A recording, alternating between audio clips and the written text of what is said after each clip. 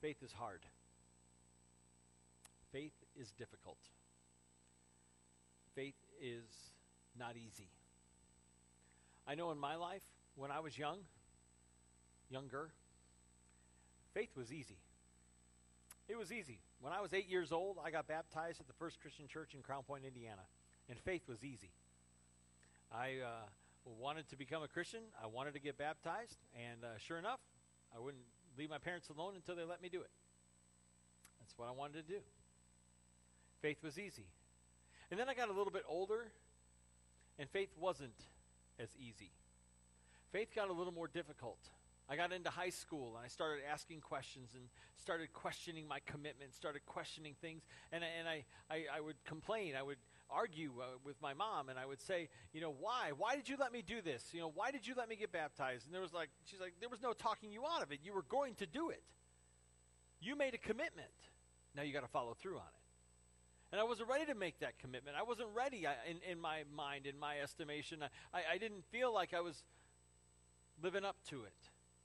Faith became harder. And then I got into college, and faith got really hard. Because there was things inside of me that were, making me question and doubt, and I wanted to live my own way, and I wanted to do what I wanted to do, to have fun and party and things like that, and I started walking away from my faith. I started walking away from God. I walked away from the church for a while, for about a year and a half, doing my own thing. And I've noticed that as life has gone on, as my journey of life has continued, faith has gotten harder and harder and harder. Whereas I thought that as I got older, it would get easier and easier and easier. But if you're like me, you know that it doesn't. Life gets harder. Faith gets harder. And really, I thought by now I'd be in a groove. You get in a groove and like things are good and just everything's cool, right? Go with the flow, everything's great. No, my groove gets disrupted daily. My groove gets thrown off all the time. And it gets frustrating to lose my groove. And faith gets harder and harder and harder. I wish I could go back. I wish to go back to that childlike faith when everything is just readily acceptable and easy to believe. But it's not. There's a verse in Scripture in the book of Hebrews, chapter 11, verse 1, and it says, faith is the assurance of things hoped for, the conviction of things not seen. There was a time in my life when I was so sure. I was so sure. I was so convicted about what I believed. And there are days in my life today that come and go, and days that I say, I'm just not sure. Any of you ever feel that way? It's okay. It's okay. Faith is, I believe that faith is kind of a gift. Not believing per se, but I believe that God gives us the gift of faith, that he allows us to believe. John 6:44 says, no one can come to me, Jesus says, unless the Father who sent me draws him. That God is reaching out to us. God is calling out to us. He is calling us to himself. He is calling us to faith in Christ. He is calling every single human being by name. He is calling us by name to come and believe, come and find hope and peace and salvation and joy and love in Jesus Christ. He is calling us by name, yet not everyone's listening. He calls me by name, and I don't always listen. Faith is hard. And it doesn't seem to get easier. I admire people who have deep faith and whose faith just comes naturally to them. I admire people whose faith just comes real easy. It's like, sure, I believe. Absolutely. Why wouldn't I? I think that there are different things in our lives, different ways in our lives, that different times in our lives when we're at different places in our faith. And I feel like I'm in pretty good company when it comes to struggling with faith and dealing with doubts and struggling with belief. I feel like I'm in pretty good company. Because I think about the disciples, the 12 guys who hung around with Jesus for 3.5 years, and the disciples saw him do incredible things. They saw him do the miracles that we've been talking about on Sunday mornings. They saw him do all these miracles, changing water into wine.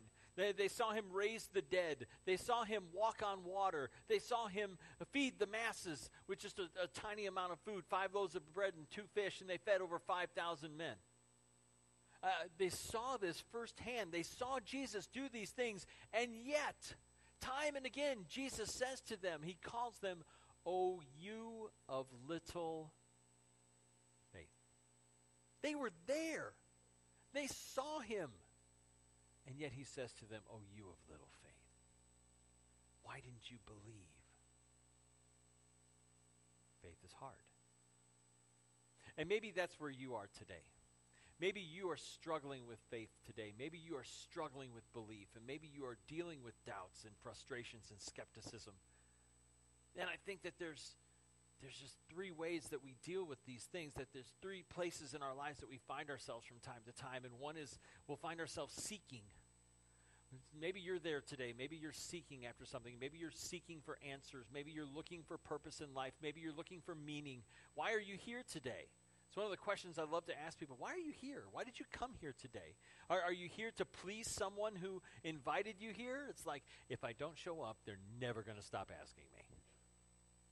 So I may as well go. And you're going to love it, by the way. This is awesome.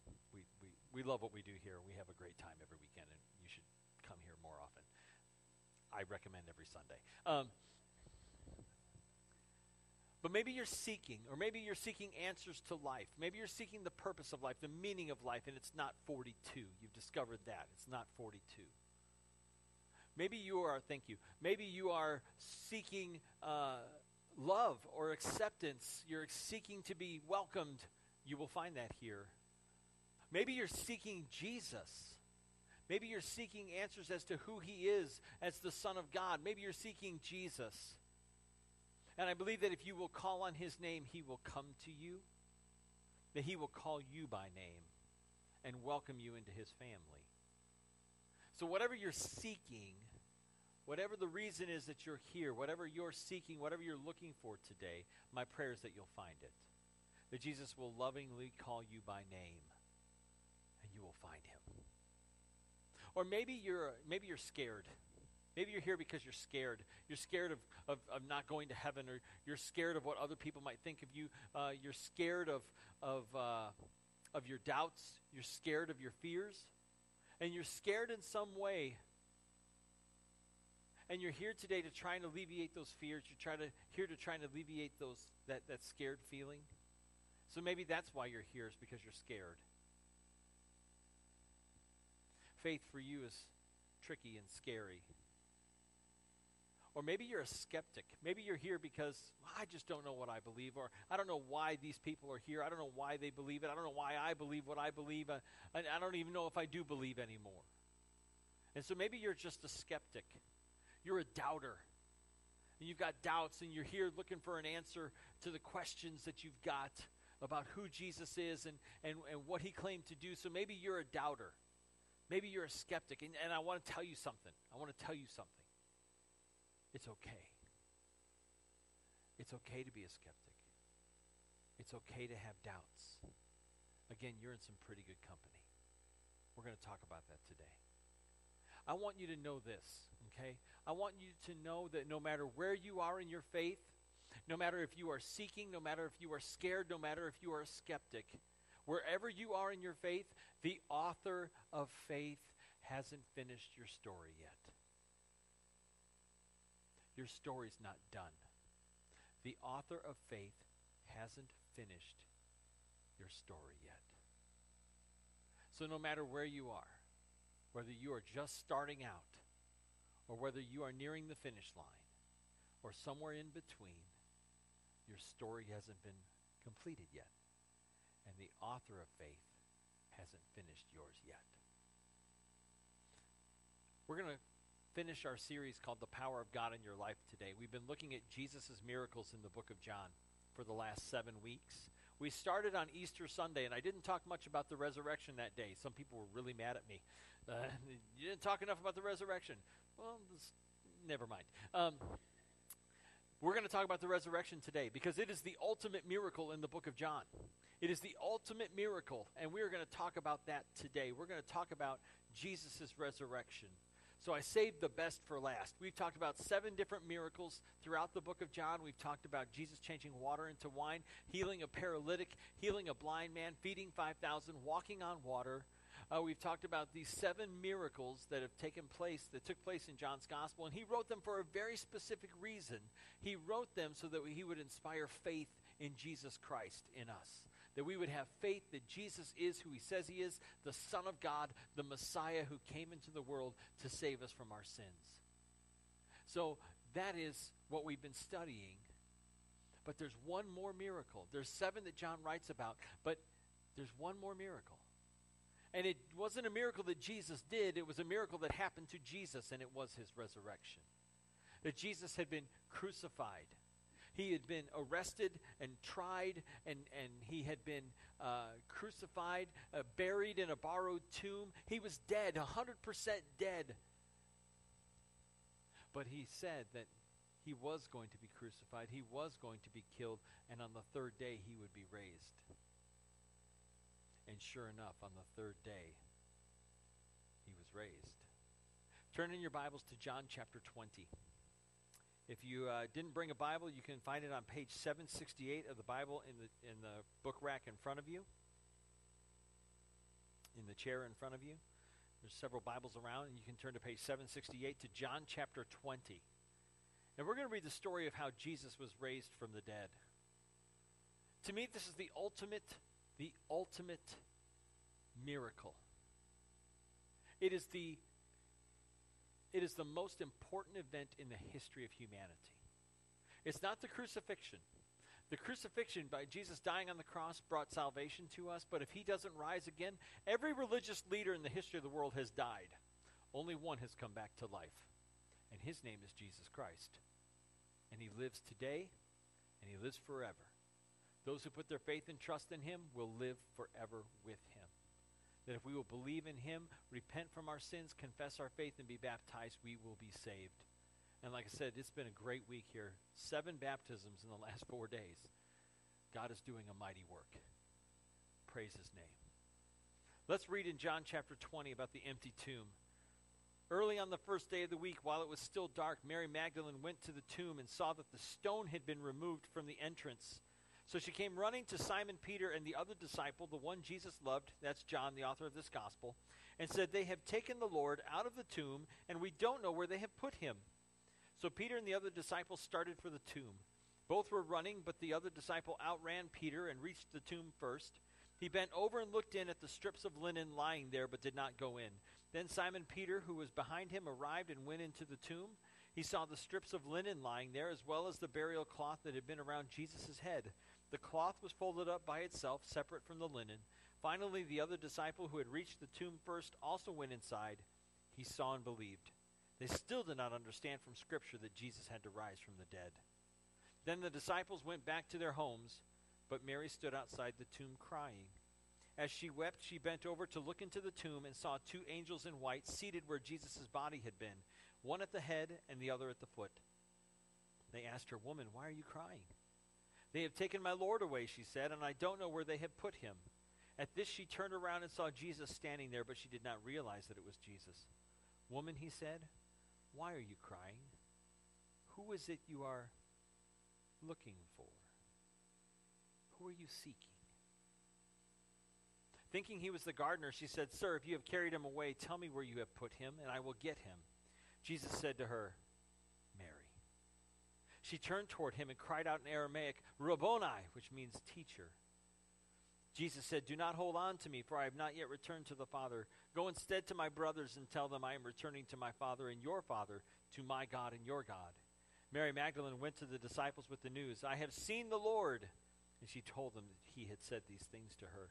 Mary Magdalene was full of sorrow and grief, and she shows up at the tomb to put with other women to anoint Jesus' body with spices and to do a kind of embalming, and he's not there.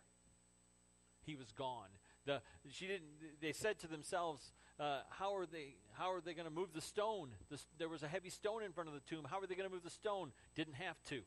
Angels took care of it. And Jesus was not there. And two angels appear, and who are you looking for? Jesus comes up behind her and says those words to her, Mary. He says, woman, why are you crying? Who are you looking for? Who are you seeking? And maybe that's you today. Maybe you're thinking, I'm looking for something. I'm looking for hope. I'm looking for love. I'm looking for acceptance. I'm looking for a Savior. I'm looking for forgiveness. And maybe you are. Maybe you don't even know what you're looking for. But you're here looking for something. You're looking for someone. And Mary was looking for Jesus. And what does he do? Who are you looking for? And then he says her name. He tenderly, lovingly calls her by name and says, Mary. And then she realizes, when she hears his voice, she realizes, it's him. He is calling me by name. And she reaches out for him, and he says, do not hold on to me. Do not clutch onto me. Do not grasp onto me, for I have not yet returned to my Father. Instead, go and tell my brothers, tell the disciples what you have seen. And she does. She does what any person who has an encounter with the living Christ should do, which is run and tell everybody possible that Jesus Christ is alive. And so she runs back to where the disciples are, and we pick the story up in verse 19. On the evening of that first day of the week, when the disciples were together with the doors locked for fear of the Jews, Jesus came and stood among them and said, peace be with you. After he said this, he showed them his hands and side. The disciples were overjoyed when they saw the Lord. Again, Jesus said, peace be with you. As the Father has sent me, I am sending you. And with that, he breathed on them and said, receive the Holy Spirit. If you forgive anyone his sins, they are forgiven. If you do not forgive them, they are not forgiven. That Jesus appears to the disciples. Could you imagine being in a locked room, terrified of the Jews, scared that they crucified him? What are they going to do to us? And you're scared and you're terrified. And all of a sudden, out of nowhere, pop, Jesus appears. I love those videos on America's Funniest Home Videos when somebody gets scared. You know, like when somebody's hiding behind a door and somebody comes in the room, and somebody jumps out and screams, and they're just like the Discover Card commercial with the goat, the screaming goat. You know what I mean, right? I hate surprises. Anyway, I can just imagine what was going through the disciples' minds. They're sitting there going, guys, what are we going to do? I mean, what happened? 3.5 years we've been with Jesus, and all of a sudden now he's dead, and our dreams are gone, and what are we going to do? I mean, what are we going to do? Has this all been for nothing? And all of a sudden, Jesus appears. You know, it's like the screaming goat moment. What are you doing here? And Jesus says, peace be with you. Guys, there's nothing to be afraid of, for I am here, and I am alive. And he showed them his hands, he showed them his side. It's really me, and I'm back, baby. He was alive. Peace be with you. He speaks to those who are scared. He says, peace be with you. But they're not all there, though. They're missing one. Continue. Verse 24. Now Thomas, called Didymus, which means the twin, one of the 12, was not with the disciples when Jesus came. So the other disciples told him, we have seen the Lord. But he said to them, unless I see the nail marks in his hands, and put my finger where the nails were, and put my hand into his side, I will not believe it. A week later, his disciples were in the house again, and Thomas was with them. Though the doors were locked, Jesus came and stood among them and said, peace be with you. Another goat moment. Then he said to Thomas, put your finger here. See my hands. Reach out your hand and put it into my side. Stop doubting and believe. Thomas said to him, my Lord and my God. Then Jesus told him, because you have seen me, you have believed. Blessed are those who have not seen and yet have believed. That's us. Jesus did many other miraculous signs in the presence of his disciples, which are not recorded in this book, but these are written that you may believe that Jesus is the Christ, the Son of God, and that by believing you may have life in his name. Jesus appears to Thomas. And Thomas, of course, gets a really bad rap in this whole story, right? We have a whole phrase about people who doubt. He is a doubting, poor Thomas. I mean, Thomas goes on after this incident, he goes on to take the gospel to India.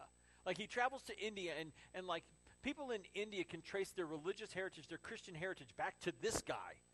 And we don't have, Thomas the gospel spreader, Thomas the evangelist. No, Thomas gets doubting Thomas. This is it? He was a martyr for Jesus. And yet he's still known as doubting Thomas. Poor Thomas.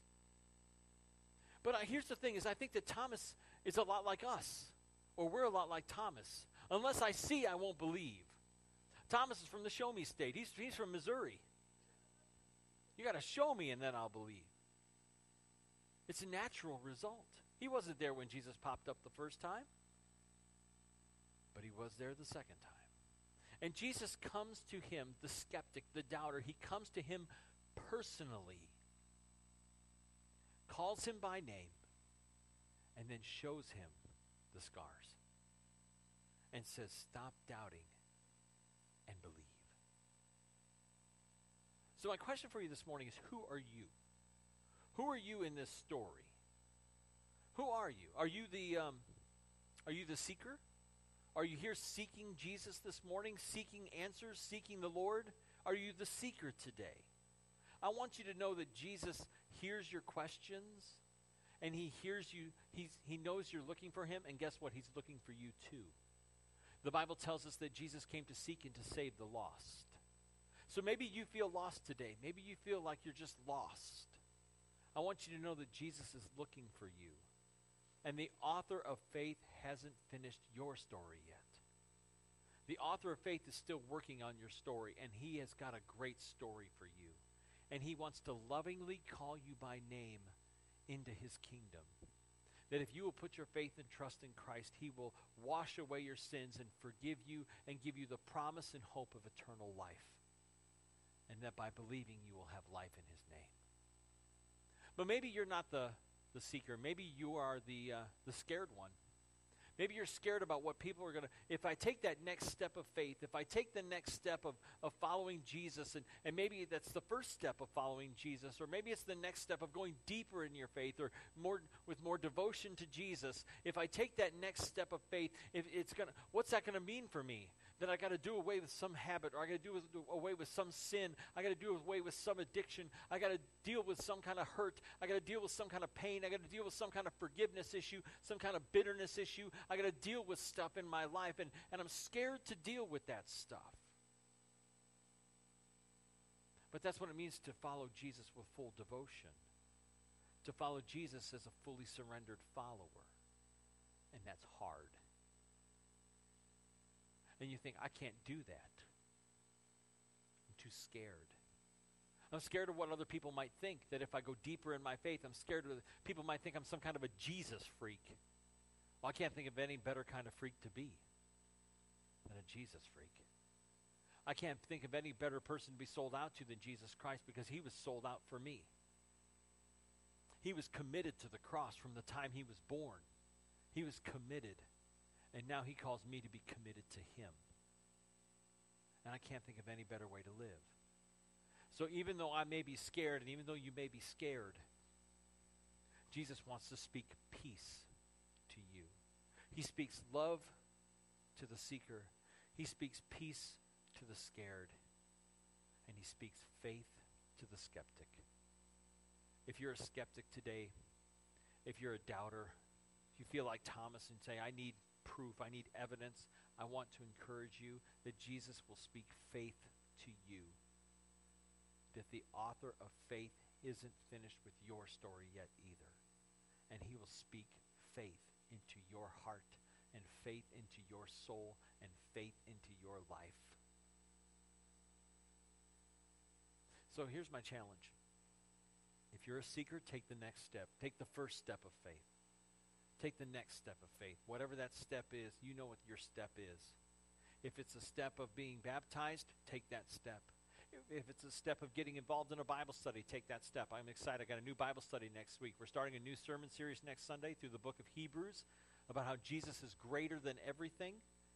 And we're going to start that sermon series next Sunday morning on the book of Hebrews. We're going to go through the book for the entire summer. And on Monday nights, we're going to have a Bible study called Feedback. And that's where we get together and we talk about the sermon from the previous day. So we're going to go a little bit more in depth with the passage, get into the nitty-gritty of the passage every Monday night. And I encourage you to check that out. Monday nights, starting next Monday night, June 8th. For Feedback. It's from 6:30 to 7:30. We'd love to have you join us as we talk about the sermons from Sunday. That's going to go from June, July, and August.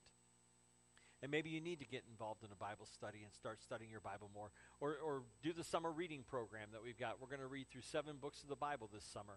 And invite you to grab a copy of the calendar at the information station and start investigating God's Word. Investigating Jesus. If you are seeking after him, he is not playing hide and seek. He is not hiding from you.